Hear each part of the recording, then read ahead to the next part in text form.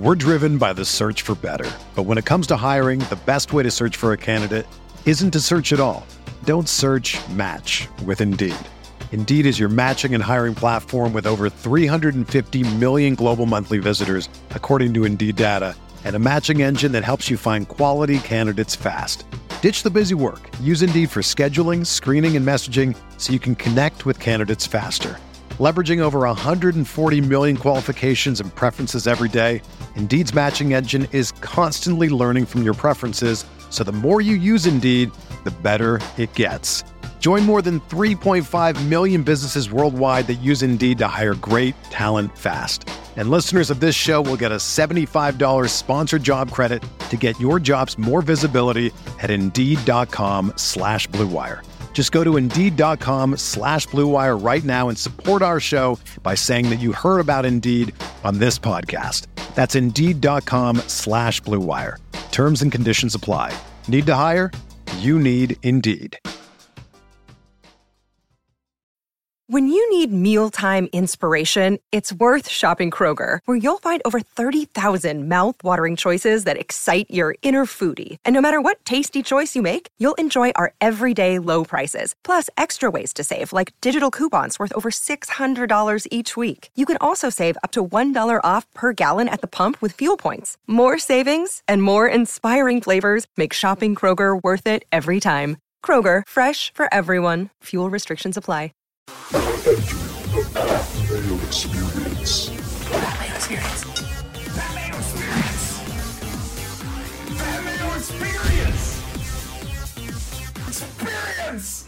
Welcome to the Pat Mayo Experience, presented by DraftKings 2022 Fantasy Football Running Back Rankings, Quarterback Rankings. We're going to have you having an early look at what's going on in early drafts and how people finished a year ago and what we're thinking now that the Super Bowl is over. Free agency has yet to start. There has been no draft. If you were drafting today, how are we assessing these? Obviously, as you should know by now, that if you're somehow clicking on this video or listening to this podcast in late August, stuff has changed. I don't know what has changed, but stuff has changed. Some guys are injured. Some guys are on different teams. But that's not what we're here to talk about. You'd think, Jake Seeley from TheAthletic.com, I wouldn't have to say this. But I get messages every single year. It's like, I watched your video from February, and it is now September the 2nd, and I don't think that this is good information. It's like, yeah, you're right. You are absolutely correct on that. We're going to debate through your rankings today, something we never do, but, I didn't feel like doing any. I know.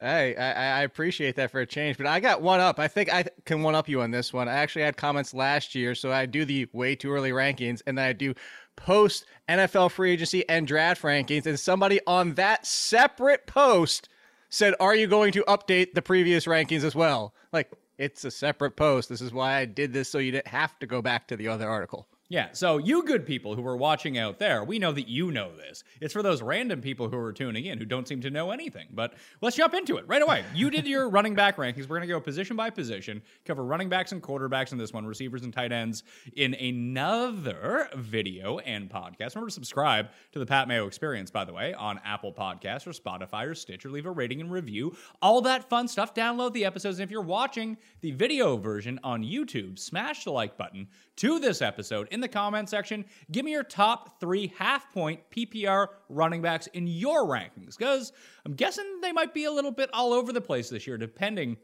on how your risk tolerance is going to go with some guys coming back from injury, buying into hype from some guys from a year ago. I'm just very curious to know what the public is thinking on this. So smash the like, sub to Mayo Media Network on YouTube, and in the description, give me your top 3 running backs for half-point PPR going in to the 2022 season. Question off the top, did you rank any of the guys in the draft? No, right? No. That's the after the free agency and the draft. I know a lot of people out there do like to draft, like actually do their draft in the offseason around now, and I understand it because, hey, I believe in this kid more than somebody else, or I think this is what's going to happen in free agency. Sure, it's fun. I'm never going to do it. I don't recommend doing it because I think more times than not, people don't realize the downfall is so much greater than the upside, especially with free agency. And then, of course, if you include the draft, we could look at last year. It really depends on where running backs are going to land. You know, you could have the best running back in the draft class end up in a timeshare like Javonte Williams just did, or you could have somebody get the backfield completely to himself and he'll leapfrog that guy just because of the opportunity. So that's why I don't do it. I know some people do, but that's why I don't.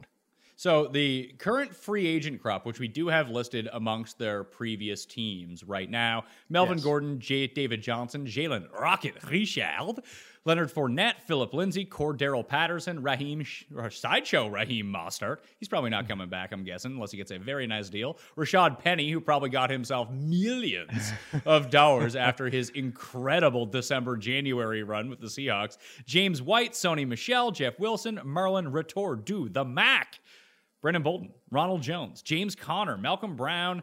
Let's see, who are some other notable ones here? Damian and Darrell Williams, J.D. McKissick, although McKissick is expected to go back to Washington. We'll see on that front. Tevin Coleman, Latavius Murray, Devonta Freeman, Matt Breida, Peyton Barber, Jerick McKinnon, Alex Collins, Duke Johnson, Boston Scott. There's a lot of free agents running back this year. Chase Edmonds.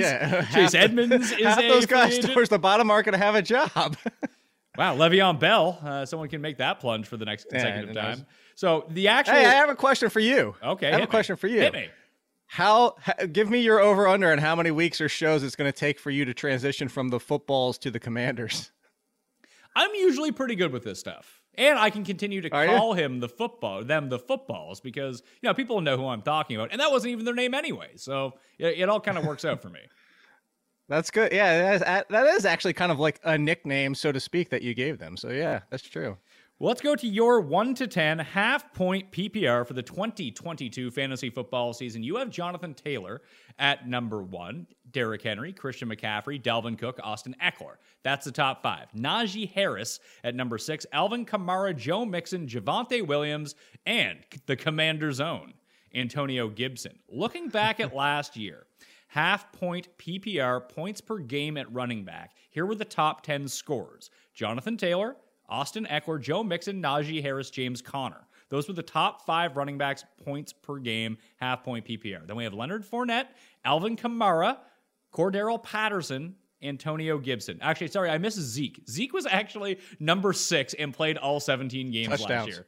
I know, I understand why. It's just when people think of the season that Ezekiel Elliott had, they're like, oh, he was kind of garbage. Like, no, he was 6th point per game in half-point PPR, and he played every game.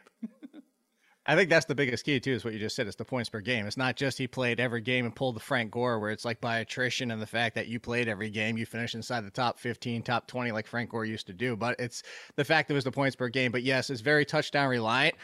Not that that's really going to go anywhere, but you could see a bigger split starting now, as we've even seen. And the touchdown variance, I'm just not going to bank on double-digit touchdowns any given year. And this isn't to victory lap, even though it kind of is, because that's all I do, everybody is. But Aaron Jones was the biggest thing, as I always said about him. It's like, I love Aaron Jones on a per-touch basis, but also if the touchdown variance just offsets a little bit and the touches come to A.J. Dillon's side a little bit, I mean, it wasn't just a drop back. It was a huge drop back for Aaron Jones. So what happens next year if Zeke gets 7 or 8, which is still a very good running back rushing number at touchdown? I just think that's a scary number, but it is crazy to see it that he was that high. I don't even think he's inside my top 20, is he? No, he's outside my top 20, but that's where we haven't gotten to that yet.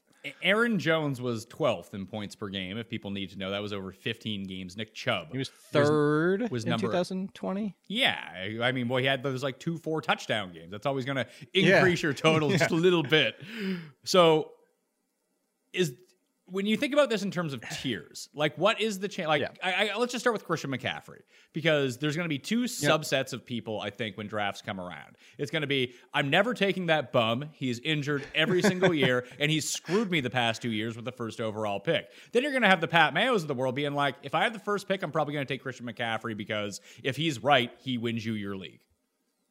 Well, and that's the biggest thing. So there's a couple ways to look at it. I understand that people, like, we always get those every single year, even after one disappointment. Go back to Julio Jones when he only caught 3 touchdowns that one year.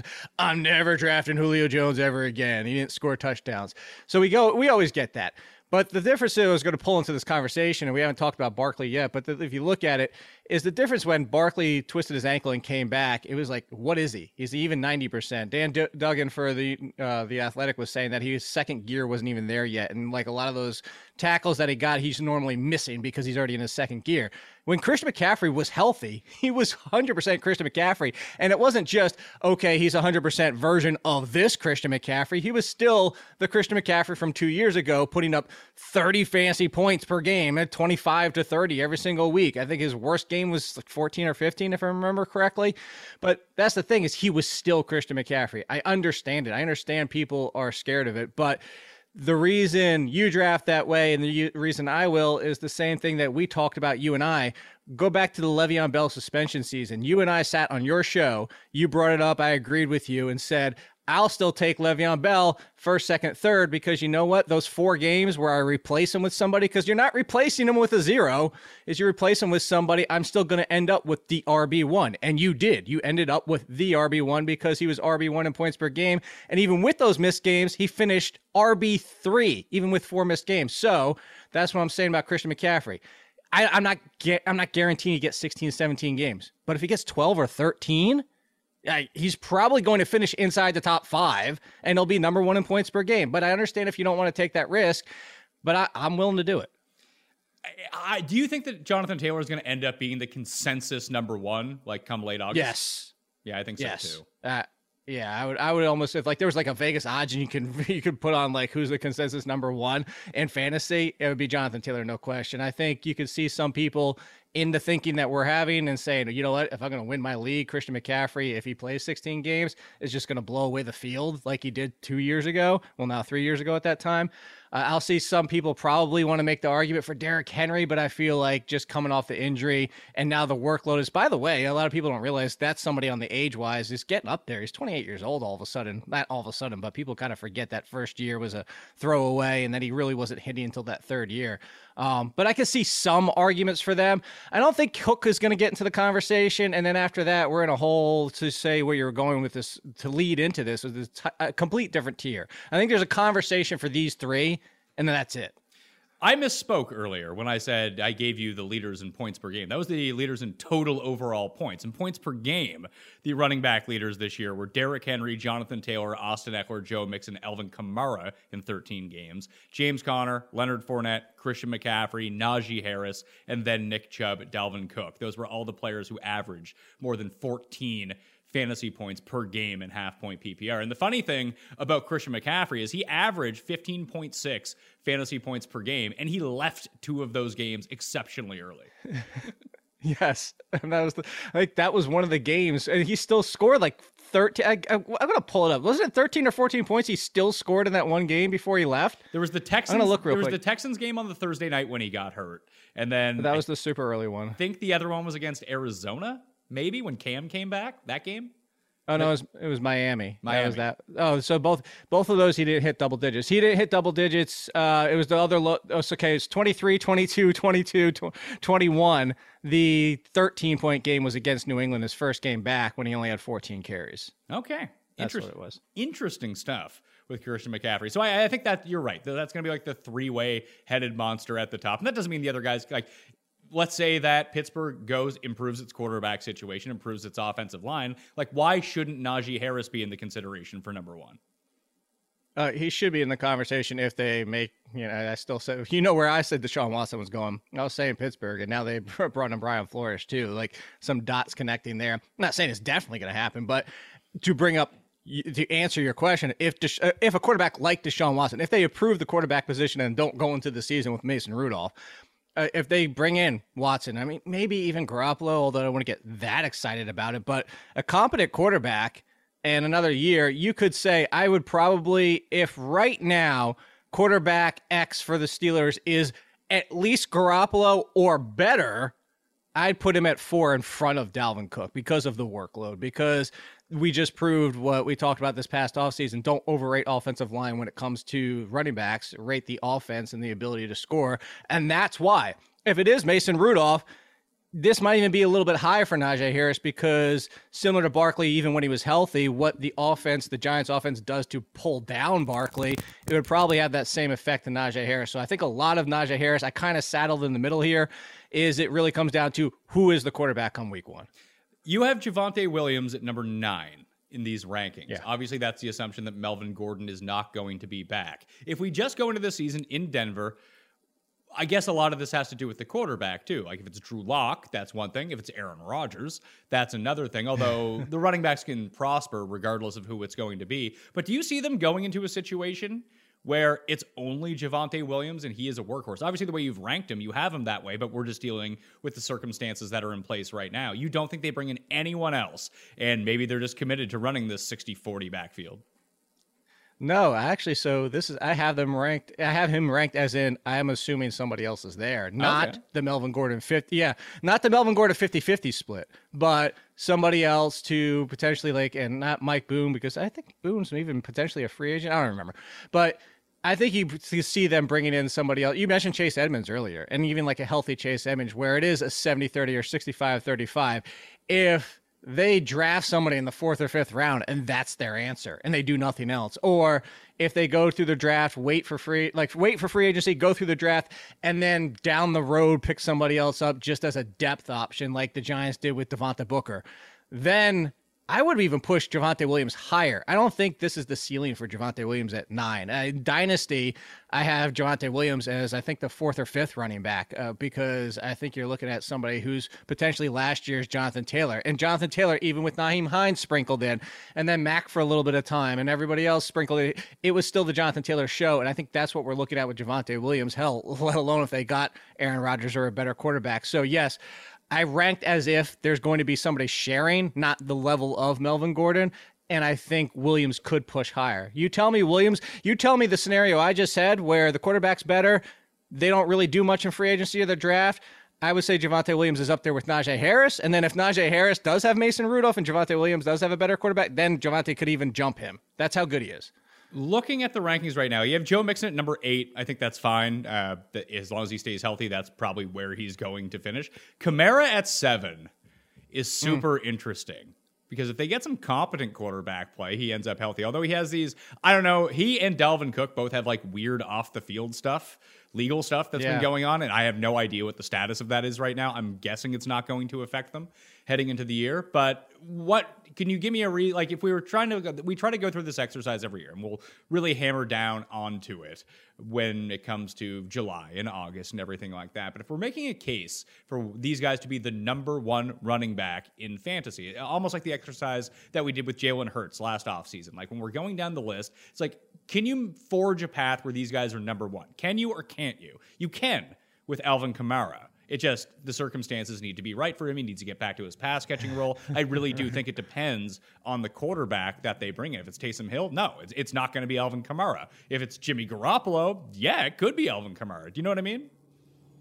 Yeah, I completely agree. I think if they bring back Winston, more likely than it would be with Hill, but I wouldn't put it as a likelihood for one. The Saints are just a giant mess. To give you another article over The Athletic, they were at the right one, how they can save $100 million because they are $100 million over the cap. This is a ridiculous situation, and you can kind of see why Sean Payton and like the rest were just kind of like, yeah, okay, we're done here. But Kamara would need a lot to go right here. He's another one where, are they going to bring in somebody like a Melvin Gordon situation, like the Mark Ingram, and split more? Melvin Gordon could be a situation where he lands to get that kind of role with the Latavius Murray type of role behind Kamara. But if they continue to do that, then we know it's the Kamara we've known, and it comes down to the offense. And really what it comes down to is without Drew Brees, I don't think most quarterbacks are going to live up to what they can do for Alvin Kamara. So I would say a path to number 1. I think that might be done. I'd say a path to the top of that next tier with Cook and Eckler and Harris. Sure. But I kind of think his time is done just because of the state of the Saints, and you just don't have Drew Brees anymore. You need that. I mean, if you could bring back Phillip Rivers and how much he loves to throw to running backs, yeah, we could get right back there. But I just don't think there's that many quarterbacks anymore where he's that kind of focal point, especially, and we're not talking wide receivers on this show, but the Michael Thomas situation. He's apparently, all reports as of today is he's coming back and they're not looking to trade him. You're just taking away more of the target share from having that there, and then whether or not they add somebody in free agency. So there's just a very tough path to him get back to the number one. I actually don't think that Michael Thomas does take away from Alvin Kamara's target share, solely because having another good player on the field in the receiving game should only help Alvin Kamara going forward.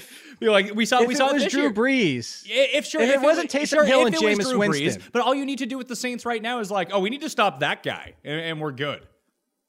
Now, at least now there's two guys. I understand. No. I understand that, and this is the kind of this is the chicken and the egg argument. We kind of do this every single year. Is another weapon will just help him alleviate the coverage, and then it's you still have to factor in the target share. And where I'm going with this is yes, you're right in the one side of it, but I disagree on the other side because Thomas is going to command 20+%, whoever the quarterback is, and if it's Winston, if it's anybody of that ilk, and it's not somebody who's going to check down more. Again, the quarterback situation could change. They could be forced into finding the best option. Hell, what if they have to go into next year with somebody like Drew Lock? But what if Teddy Bridgewater's there? And you get somebody who does have a lower ADOT and does throw down to the running backs more.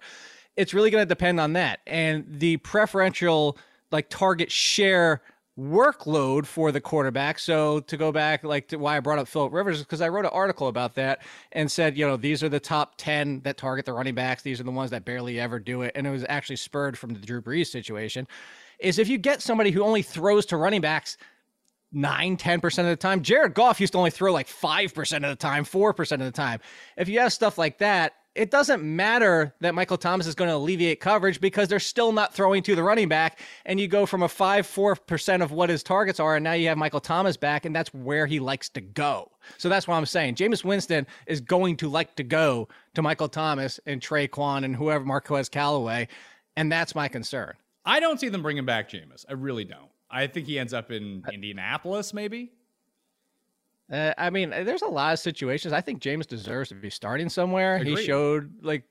He showed his ability to adapt and change to the NFL what they wanted him to do. Granted, for fantasy purposes, it kind of hurt him a little bit because some of that aggressiveness was lost, which lost some of the big plays and the touchdowns and stuff like that. But I don't know that they have much of an option. I think it's going to depend on how much his market value is set at because, again, they're playing with nickels and dimes out here trying to build a roster. I think that you could see a situation like Cam at the beginning of the season, if that would have happened, where Jameis might say, this is my only and best shot, I'll just stay here. It comes down to him. Does he think he can get more elsewhere? I think there are enough teams that are in this weird QB cycle right now that think they're contenders for Aaron Rodgers or Russell Wilson or Kyler Murray or Deshaun Watson. That he's going to be the fallback. Once they figure out that they're not actually in those markets, then Jameis ends up becoming the starter for that. You know what's going to happen? What? The Colts are going to cut Wentz, and then the Saints are going to have to go get Wentz. That would be good for Alvin Kamara. That's what I was about to say. Yeah, there's your scenario to help Kamara get back to that top tier. Well, what you talked about the lack of check down receptions for Alvin Kamara, but he is going to run routes. We know he's going to line up a receiver some of the time too. And we think about overall market share, and maybe this is just a huge boost to Michael Thomas. But if Michael Thomas is back, then we're not getting the collected 20% market share of targets for Kenny Stills and Deontay Harris and Traquan Smith and Little Jordan Humphrey. Callaway and Smith will probably still be in the mix if Smith comes back. But then you just insert in Michael Thomas, and these guys are afterthoughts again. Right, but it siphons off from everybody. It's not like it's going to siphon off from everybody but Kamara. It might, though, because those are two, like you mentioned, those are two completely different types of routes. I want to get off of Kamara for a second. Different quarterbacks is what it comes down to. I agree but disagree because it really comes down to who's the quarterback. Well, if you play every angle, Jake, then you can't be wrong, right? Yes. I would go Eckler and Harris over Dalvin Cook. I just think that their roles... We know what the Eckler role is. That's fantastic news. He played through injury. He missed a game because of COVID.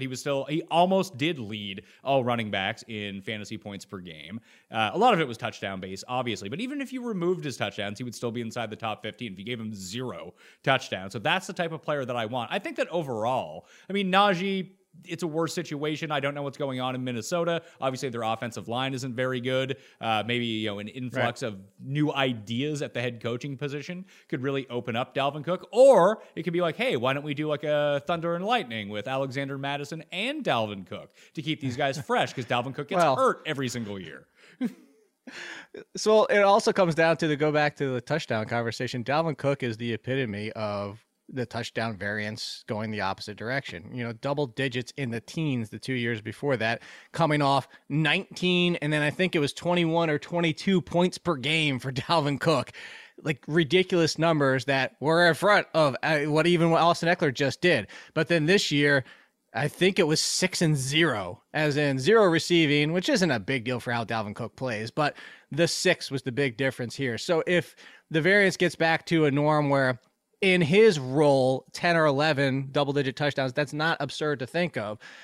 That's going to boost him right back up to this tier. So I'm not saying you're wrong, and when we have this conversation, even with the people in the comment over at The Athletic, and say like, well, I can't believe you ranked Cook at 4 and Kamara at 7. And like, it's the tier. Like you if you want to take one or the other, that's fine. We're like not really kind of like nitpicking here. We are for your show's purposes to kind of break down how these guys fall into next year. But if you really want to take Eckler over Cook, I wouldn't even argue with you. I would just say fine. Like there wouldn't even be a worthy argument to even push back on. If Najee Harris does get Deshaun Watson, I already told you, I'd put Harris in front of him. So the only one I have the biggest concern about, and he would probably not fall into this tier. Like if we're doing tiers, it'd be Cook, Eckler, Harris, Kamara for me. And Mixon would start the next one. I would say Mixon, mostly with the way that you have your rankings, it feels like Mixon's by himself on his own tier here. You know what? I could see that. I was going to say Mixon, Williams, Gibson. Like I know it's small, and we usually do. I say we, you and I both. We usually do a little bit bigger tiers. I hate making tiers so small, but for me, I kind of feel like Mixon, Williams, and Gibson have their own group, because then Chubb gets into the conversation. I know we're not there yet, but Chubb gets in the conversation of, how much does he lose in the pass game all the time? Barkley, and now all the other names. Okay, why is Barkley? Okay, well, let's go 11 to 20 so people can see what we're talking about up on the screen here. You have Chubb at 11, Barkley at number 12. I don't know what you're smoking, but I need some. Send that up to me. Elijah Mitchell, Cam Akers, DeAndre Swift, Michael Hurricane Carter, David Montgomery, Josh Jacobs, J.K. Dobbins, and Leonard Fournette. We don't even know if Leonard Fournette's going to be back in Tampa, what the injury status of J.K. Dobbins is right now. But these are the assumptions that we're making, that these guys are on these teams when it comes around. No chance Barkley is number 12. Give me a break. So 100%. There's a couple factors here with Barkley. And that you named your dog after him, so he has to be number 12? No, if that was the case, I put him at 5. I put him at 4, sort of that top tier.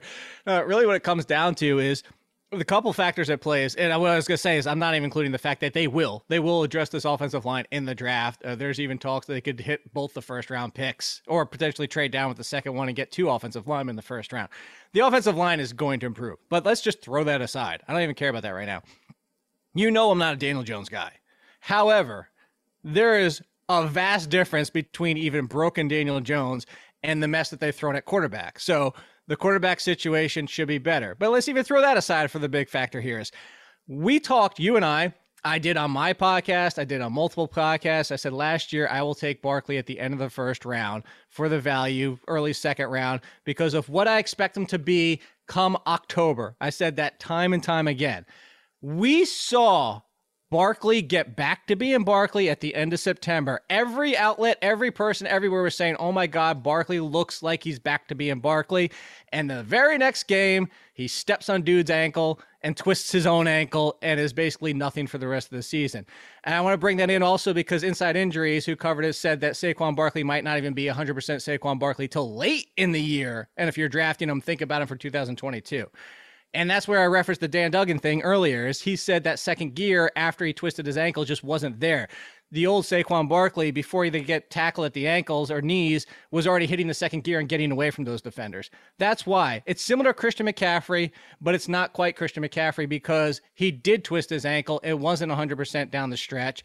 And then also on top of it, as crazy as it sounds, as of today, you would take the Panthers offense over the Giants offense. So that's what it comes down to. Saquon Barkley, of anybody in this group, and this has nothing to do, I love to crap on the Giants more than anybody. This has nothing to do with being a homer, because I know you referenced my dog, and for anybody that doesn't know me, might be like, oh, he's just a homer. I love to poo-poo the Giants. Saquon Barkley has the higher ceiling than anybody. You want to make the case for Kamara being number one? I don't think there's a number one scenario, because I still don't believe in Daniel Jones. But anybody after Alvin Kamara that could finish top 5, Saquon Barkley still has it in him, because we started to see that at the end of September last year. I don't know about that. I could foster a case where Michael Carter is a much better player than Saquon Barkley this year, if we want to do the battle of New York running backs. And I'm not going to disagree. I mean, if you're looking at early consensus, which I defer, people don't update all the time. Don't get too hung up on consensus right now. But you mentioned it. I have Michael Carter at 16, which early consensus is 10 over everybody. The consensus 10 over, really? I could see. I see. I haven't. I don't look at anyone's rankings. Everyone knows this. I like to talk through yours, or I like to make mine independently and then throw it out there into the world and see where I'm off with a lot of people, and we talk through it. I think if I was doing these, I'd have Michael Carter probably at like 12 or 13. I loved what I saw from Michael Carter. I mean, I'm no hacksaw Dan Duggan doing my second gear analogies over here, but if that can be his backfield, which it seemed like it would be once he was healthy, and Zach Wilson is healthy. Not that I love Zach Wilson, but he did get better at throwing a 3-foot pass towards the end of the year, so that was really encouraging news for him. But just like in terms of being explosive, Michael Carter was explosive. And their offensive line was banged up most of the time. It's not like they were leading in games, so they could constantly run the ball. But you give him like a 70% snap share, he's a top 10 guy. I think he could outscore Javonte Williams too, because that could be a better path for fantasy points. The touchdowns might not come around, and it does depend on who the quarterback is going to be. But I think that those two guys, as they've always been linked together for obvious reasons, I think that you can link them back together again. I could see them both on the same sort of tier here. I mean, you're speaking to my heart here. You know how I feel about Michael Carter. You know, we did the show last year. We did rookies and all that type of stuff. You know my love for him. So I'll ask you a question, Pat. What's the difference between DeAndre Swift and Michael Carter? It does feel like Tarzan Dan Campbell does not scared to be like, hey, we're just going to use 4 running backs.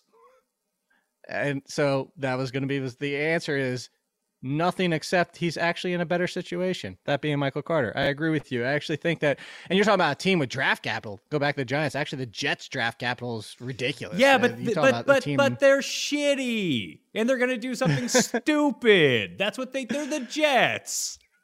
You know what? For the past 2 years, they really haven't. And they you know what they did? They had the 3rd overall pick and picked like the worst quarterback in the draft. Congratulations. What are we doing? I mean, you know how I feel about that.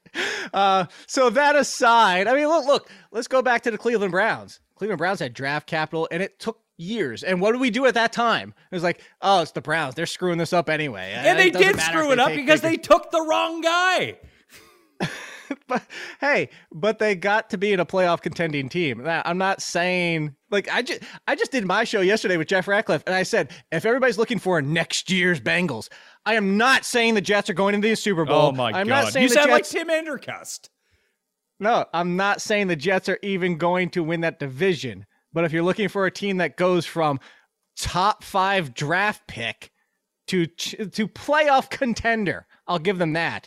I would, to your battles of New Jersey's, I would take the Jets to do that before I took the Giants. That's where I'm in agreement with you, because I agree that Michael Carter, scenario-wise, offense-wise, team-wise, you could argue is in a better situation than Saquon Barkley right now. I would agree, and I would rank him over Saquon Barkley. Chubb is just going to be 11. I think that's the perfect spot for him. It's just unless, even if Kareem Hunt dies, and then Dearness Johnson's going to step in and just play that role. It doesn't matter unless there's like no other running backs on earth. Then Nick Chubb will get his 85% of the touches, carries, and snaps. If that's not going to be the case, it doesn't matter who the other guy is. It could be, what was the guy's name? Demeric Felton? That guy's going to play 50% of the snaps. Demetric Felton. And like, so, wait. I want to bring this up because I don't know if we did it on your show or not. We talked about it, but I remember because I pulled it up because I talked about it in the waiver article at the time. Is Nick Chubb, when Kareem Hunt went down, his snap and touch share did not change. When he went down, Dearness Johnson got 80%. And I just remember thinking, what the why weren't you doing that with Nick? Why are you so insistent on Nick Chubb never getting to 75, 80% of the touches? Can't do it. Can't do it. Won't do it. I don't know. Maybe for whatever reason, Stefanski sees him as the power back. We can't use him in the receiving game. Although it's funny, when they do use him in the receiving game, it's legitimately so sneaky it goes for like 40 yards. Like they ran there was, so that's what it was. The Derrick Henry? Yeah, like what? But well, I mean, with Derrick Henry, like 3 times a year, they'll throw him like a dedicated actual out of the backfield screen pass. But he did get more dump offs this season. Like in actual term, planned passing plays to Derrick Henry, they're few and far between, at least with Chubb. Like once every 3 games, like I think it was week 16 or week 17, whatever that game was, he's just running a wheel route. There's legit no one around him for 20 yards. Like they're not throwing him. What I'm trying to remember what that game it was. It was week 16 against Green Bay when he had 3 for 58 with that one really big play. It's just like, oh wait, maybe we should cover that guy. Well, they never throw to him anyway. By the way, you made me think that if I was a cornerback in the NFL and I saw a design screen for Derrick Henry, I'd be like, screw it. Yeah. I don't even care. Yeah, can I call a timeout mid play? I'm just going to walk off here to the sidelines. We can sub on a defensive lineman to come play safety. There is no way. Derrick Henry with 10 yards or run to get started? Screw that. I will quit on the spot. So when we think overall, there are 2 things actually I want to hit on here. One is I just saw a lot of discourse about the tweet of you have 2 poll options. One is you could have a running back average 15 points a game and he plays all 17 games, or you have a running back who averages 25 points a game, but you only have him for the 8 weeks to start the season. Which player do you want? And the obvious answer is the guy averaging 25 points a game for the first 8 weeks. Yes. Figure it out later. But I was astonished by the amount of pushback. Like basically you wanted to draft Frank Gore with and that's and that's the thing. And not San Francisco Frank Gore, like the Jets Frank Gore, the Bills Frank Gore. 100%. And if you want to say half point PPR for people out there, say 12 or 13 points per game to give you a better idea, because people will look at the number you threw out earlier with Austin Eckler. And you're like, well, look at how many running backs even had 15 points per game. So drop it down a little bit for half point PPR. But the point being is the same. It's the Le'Veon Bell argument that we were talking about earlier. It's what we're talking about with Frank Gore. You can find running backs. And you know what? I would think, to go back to that poll, though, I think if you would have skewed the poll and said the back 8 games versus the first 8, I think you might have seen the numbers closer, because I think a lot of people are thinking about the chase in week 11, 12, 13, where we're chasing Samaje Perines of the worlds and last year Savon Ahmed and all, well, now 2 years ago, depending on when you're watching this. But like, that's what everybody's fresh in their mind. They're like, oh my God, I can't even find a second running back in week 14 to start for my fantasy team. Of course, I would take a guy scoring 15 points. I think if you flipped it instead of the beginning of the season, I think people would have come around a little bit easier. But again, you and I have made that argument for years. I think you were the first person to ever, at my recollection, do like a lot of podcasts with different people who really took that stance and was arguing it hard before anybody else was making it, saying like, I don't give a bleep if you don't, like, I only get 10 games. I'm going to take the 20 points per game because I'll figure it out otherwise. And I remember you like that was one of our first years ever doing your show. Yeah, and it did correlate with the Le'Veon Bell situation because we just didn't know. And then I think he was suspended for the 4 games. Like, just especially, I mean, it is a completely different scenario if it happens for the, like, you miss the first 8 games and you get the final 9 games of the season. I mean, especially with no bye weeks to start things off, like, there's plenty of players that you can pick up early in the season to fill that void, and you'd have them in crunch time. But obviously, you're not going to know that. A running back averaging 15 fantasy points per game would have averaged the 10th most fantasy points per game. No one is saying that that's a bad player. What I think that people are missing here is that 25 fantasy points a game basically wins you every week. 25 fantasy points per game, for everybody that doesn't know, is even more than Jonathan Taylor had last year. 25 fantasy points per game is the Christian. It's 4.2 points more per game than Jonathan Taylor scored last year. I say it's Christian McCaffrey. It's Christian McCaffrey back when Christian McCaffrey was at Saquon Barkley's rookie season. It's the Danian Thomason's seasons. Like, those are the kind of numbers. Like, I think LT was at like 30 points per game. He was so good that one year. Was he that? I don't know. Was he that? I think I was going to say 28 would have been my guess. I don't know. What year was that last year? I'm going to see if I can pull it up. Was it 2003-ish? Somewhere around there? Oh, here, look at that. Oh, that was nice to be able to find real quick. No, it was 2005 or 2006. 2006 was the peak year. 27.9. Yes. 0.1 off. Like, that's what we're dealing with here. A guy who scored, 32 touchdowns? Yeah. Yeah, so I think that's the part of that. Oh, wait, what was special teams? So, yeah, 32. Was it special teams? Because there was a game where he threw. I just remember that I had Tomlinson. It was a throw. I had Tomlinson and Gates that year, and Tomlinson threw it to Gates for a touchdown in like week 11 or something. That's what it was. It was a throw. So I knew it was something different because he had 28 rushing, 3 receiving. So, yeah, that's the 32 touchdowns. Yeah, like in 2020, the best running back was Kamara. He averaged 22.4 points a game. That's the part that people are missing here, is how much 25 points per game is. What was the tweet about? Who was it about? Was it about McCaffrey? No, or was it about Derrick Henry? I mean, I didn't even remember who tweeted it out. I just saw JJ talking about it. That's how it kind of appeared to me. And JJ was like, "You people are morons." And like the pushback. I mean, JJ is much nicer than me. That's how I would have said it, and how I am saying it now. He was far more diplomatic about the entire thing, but he was kind of astonished at what the results of this poll ended up being. I think it was just like a blind, would you want player A? Would you want player B? It wasn't about anyone specifically. But I think McCaffrey or even this Derrick Henry season. Like, Derrick Henry scored almost 2 points more than Jonathan Taylor on a per-game basis. Yes, if you had lucked into Jonathan Taylor, you would have wanted him all season long. But that's a guy who's averaging 21 points a game, not 15 points a game. If we kind of circle back to that entire logic, now we're looking at, would you have rather had Derrick Henry plus replacement? Because I think Derrick Henry only played the 8 games. He played, he played 8 games, and he averaged 23 fantasy points per game. You could have had that, or Ezekiel Elliott, who averaged 13.5. You tell me, Ezekiel Elliott owner, who would you have rather had? Guy who no longer ever wants to draft Ezekiel Elliott again, who I just told you came 6th in overall fantasy points.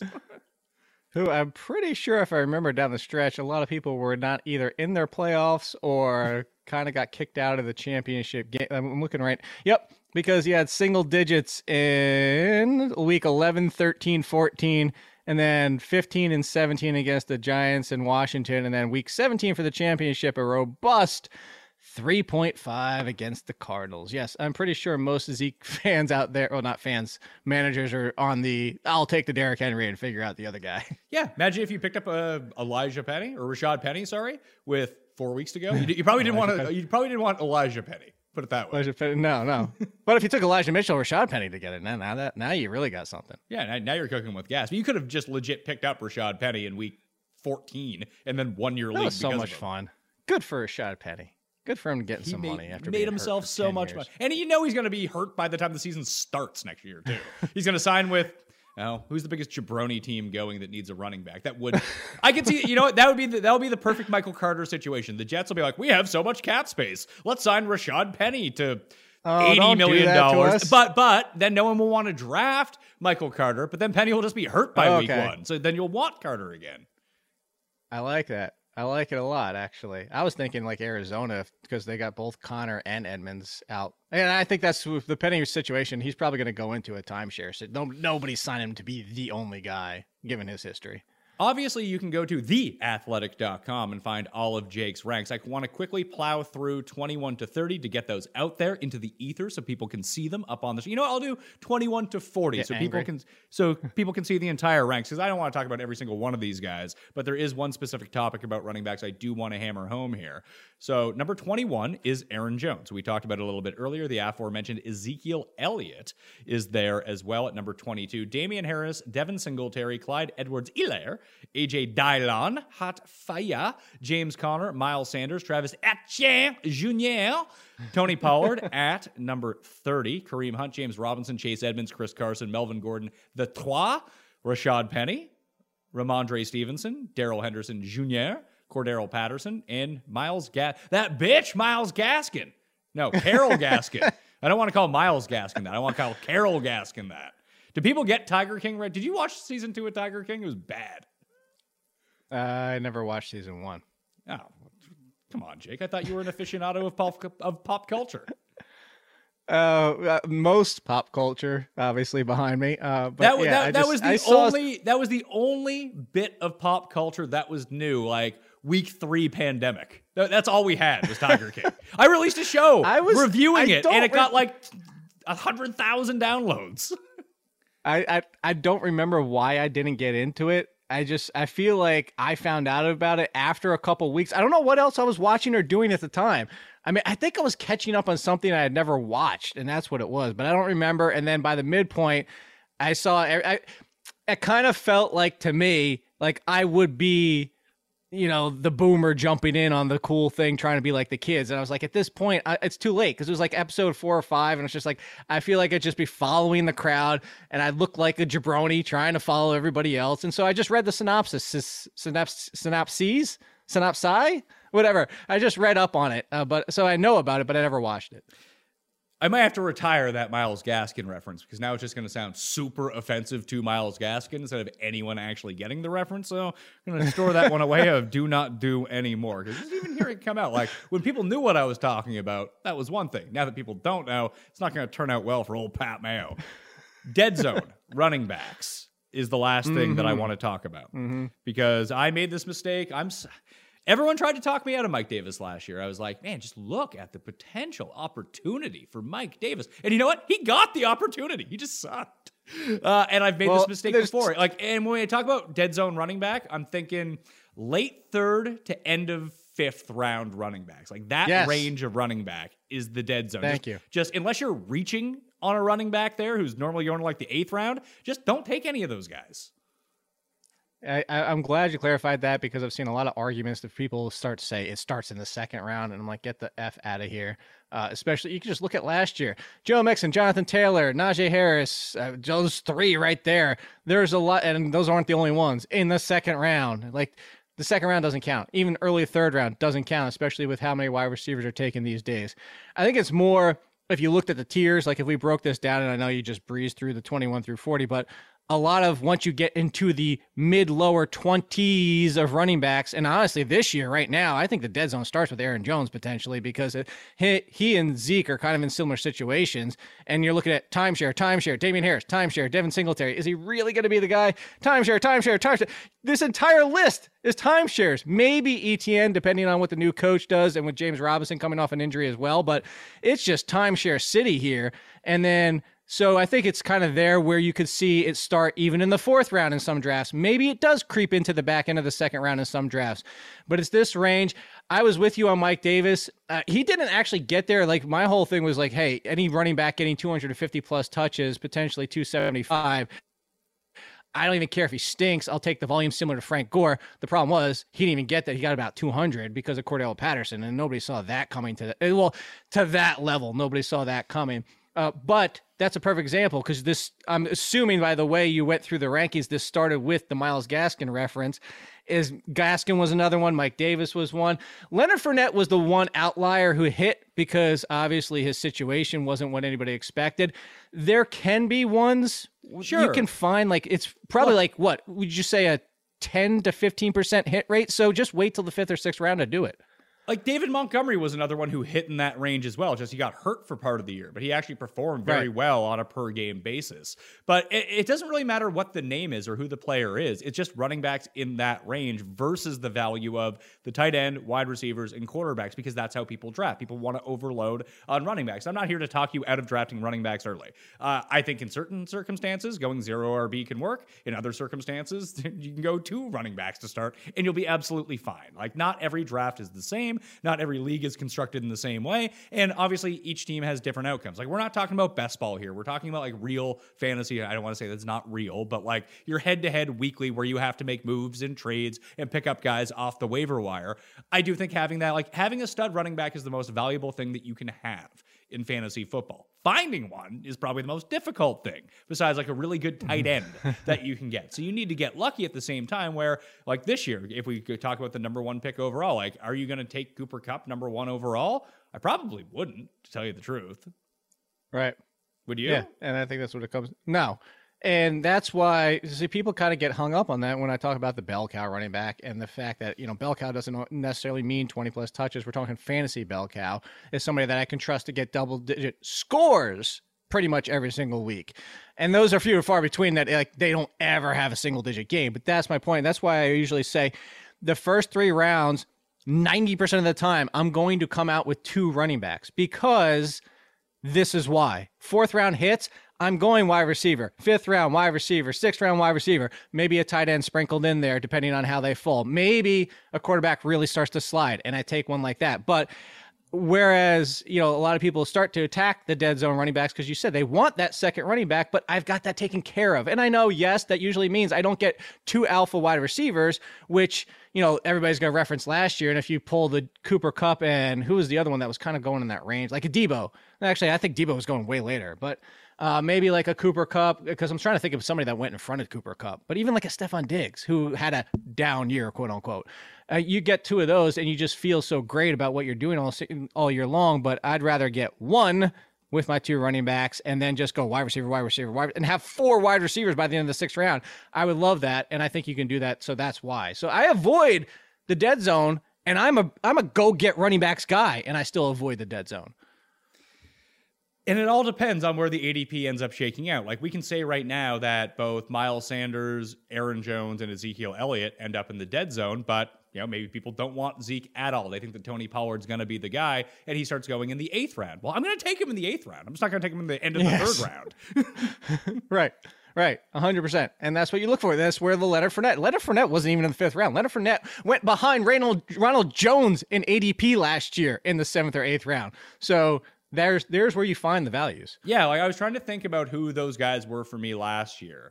It was Damian Harris, Raheem Mostert, who ended up getting hurt week 1, but he was going like the 9th round that I ended up drafting a ton of Debo in like the 8th and 9th round as well, just because nice. I think it was either you and I or me and Leone just had it out on the show. We had the season-long bet, Debo versus Ayuk, and I was like, Debo's just better. Like, he might get hurt, fine. But he's just like, the only reason that Ayuk was good is because Debo got hurt. When Debo was there, it was all Debo all the time. I was going to say, I'm pretty sure it was you and Leone because we had that same argument with Funston and Beller on our athletics show about Debo versus Ayuk.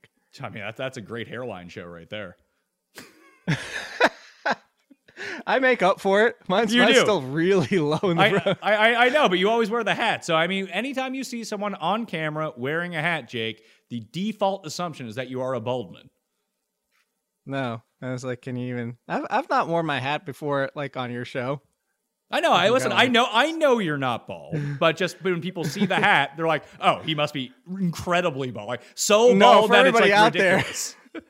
For everybody out there, we planned this show. What was it, Tuesday when you texted me? Yeah, then I'm legitimately I'm sitting on my computer answering the rankings comments, and then Pat sends me the Zoom link, and I'm like, oh crap. I was actually gonna do my hair and everything today.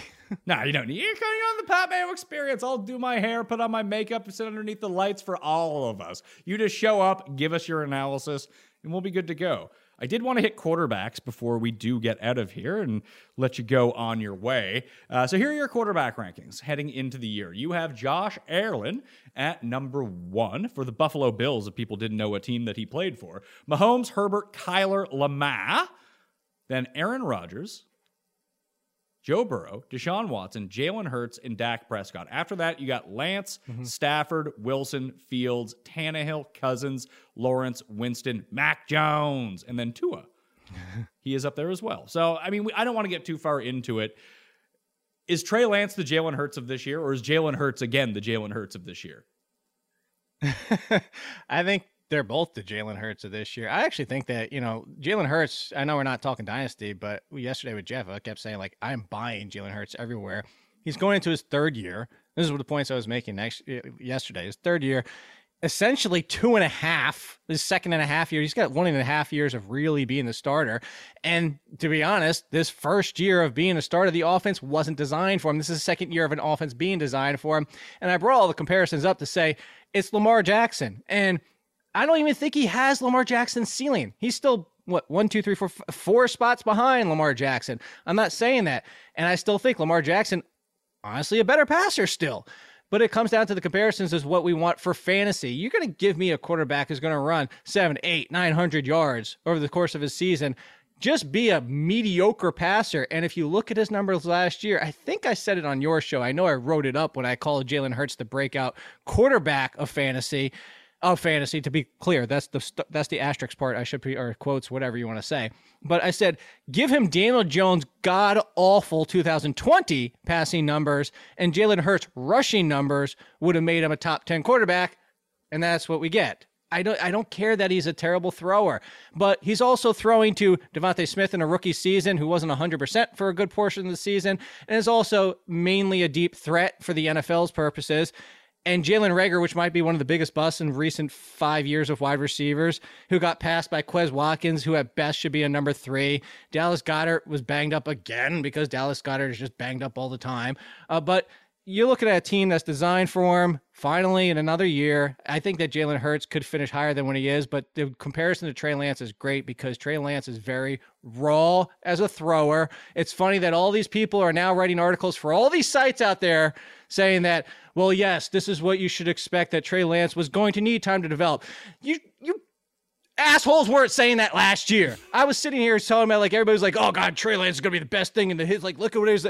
He needed development. I was saying that last year. I'm still saying it this year. But for fantasy purposes, if he's the starter from day one and they do move on for Garoppolo, I don't care if you're a 50% thrower. If you're going to run for 700 or 800 yards and multiple touchdowns, I don't care in fantasy. I don't care how ugly it looks. I'm looking at last year's numbers. So if people want to know on a points per game basis, only Lamar is really the one up here. He only played the 12 games. So he's a bit skewed in terms of overall fantasy points. But the top 10 in fantasy scores at quarterback per game, 4 points per touchdown pass. Allen, Herbert, Brady, Kyler, Mahomes. Those were your top 5. Hurts number 6, Lamar number 7, Rodgers, Dak, Burrow, and Stafford. So Brady, Rodgers, Dak, actually not even really. I mean, I'm going to throw Dak in with those guys as part of a package. Dak non-runners? Yeah, Dak doesn't run. No. Burrow? Not anymore. Burrow kind of runs, but not really. And then Stafford doesn't run. So you have like almost a legit split. The top 2 guys, big-time throwers, big-time runners at the same time. Herbert's not on the same level as Allen when it comes to rushing. Murray took a step back in rushing, but he still runs enough. Then you have like Hurts and Lamar, who both do a lot of fantasy damage with their legs. And so did Mahomes, realistically, didn't he? Mm-hmm. Like he did. I think it's more than people realize. Yeah, I love the people that are crapping on Mahomes after that terrible season. Like, the dude just, like, if it wasn't for Josh Allen, I mean, come on. Like, I'll happily be like, I would love to see Mahomes fall to like the 4th round of drafts next year. I would never take a quarterback that early, but if you gave him to me like the late 4th round because people are like thinking he's coming off a bad year, I would 100% take that. Well, that's what we talk about, these dead zone running backs. Like, would you rather draft, I don't know, Josh Jacobs in the 3rd pick of the 4th round or Patrick Mahomes? I'd just rather draft. I mean, maybe Josh Jacobs isn't the right example because maybe you think that he's better than Damian Harris. Okay, sure. Damian Harris or Patrick Mahomes. Just give me Patrick Mahomes. Mahomes.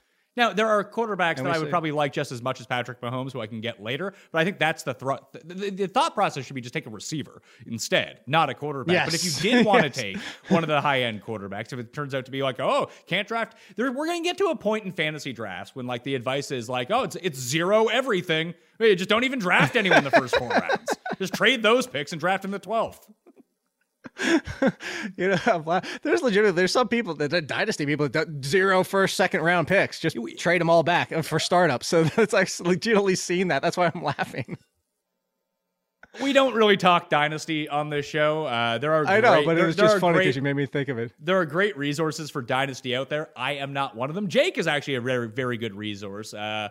Ray Garvin's a really good resource. Nick at Big Dog Gotta Eat, a very good resource. There's a lot of really good dynasty players around. I'm not even going to dip my toe in there. Do you know why? Because I don't like dynasty fantasy football. I got like you're just asking for more of it, Pat. Because I got a comment. I woke up to a comment this morning. Like they have like Harris at 5 or 6 and Herbert 1 spot behind him. And dude was like, "Really? Do you even dynasty?" Like.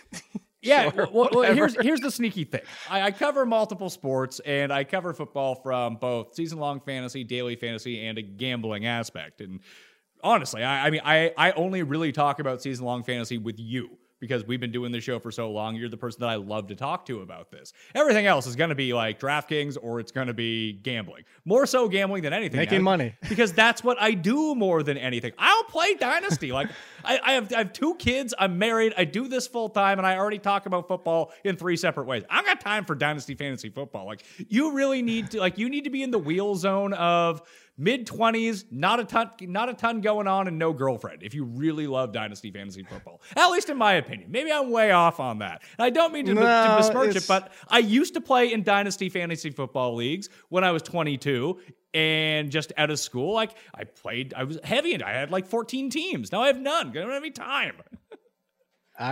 No, you're not even wrong, because look, hey, I don't have a wife or a girlfriend, as people know, but the thing is like, jumped into 5th and 6th or 4th, 5th and 6th somewhere. I got 6 Dynasty leagues last year, and I felt like a dick emailing the guys in the offseason, like saying, like, look, feel free to give away my team. Like, I don't want to be that team. Like, my teams aren't even bad. I won one of them. I finished 3rd in another, and the other one was middle of the pack. So it was like 3 different, those were the 3 ones that I added.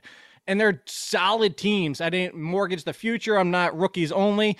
They're good teams, but it's just like, I legitimately forgot about 2 of them. Like, even trying to make midseason trades or like looking for, it's just like you said, it's time consuming, which is weird because some people might think, oh, once the draft is over, there's not much left. But it is. It's just so time consuming. Like, I'm with you. It's a whole different world. And there are very few people that both search out Dynasty Fantasy Football content, where I would then come off as a fraud because I'm not playing it. At least I want to be playing the stuff that I want to do. And Dynasty people are fucking hardcore, man. And like, they're into it. And that's the difference. Like, you could get away with it if it was a very casual Dynasty Fantasy Football league, but there are no casual Dynasty Fantasy Football leagues. Like, guys are on this, girls are on this 365 days a year. And I've got time. I got golf to cover. You even get the development side too. Where, like, I saw a tweet yesterday, people were already drafting not these rookies, they were drafting the next year's, as in trying to project how college players are going to finish their final season before going to next year's draft. So yes, you can get extremely exposed if you don't know. If you're just kind of like, oh, I'm gonna dip my toe in. Be careful where you dip your toe in. Yeah, I'll have on some Dynasty experts probably once this year, right before the draft or right after the draft, and we'll go through Dynasty value, and that will be wipe my hands in the entire situation. Jake Seeley, at AllenKid on Twitter, the second most accurate ranker of the 2021 season. So the biggest loser of the 2021 season. So sorry. Yeah, Jeff. I tried to chase down Jeff. I was chasing him the entire year. I got super close, but I struggled early on. Admittedly, I struggled. I finished top 10, running back, wide receiver, tight end. I'm pretty sure it was either the one or the only 2 people that did that. But my quarterback rankings struggled the first 3-4 weeks, and I was legitimately like in the 90s, and I got all the way back up to like 30, 35th. But it was such a struggle to get chase down Jeff from that standpoint. That's actually what killed me.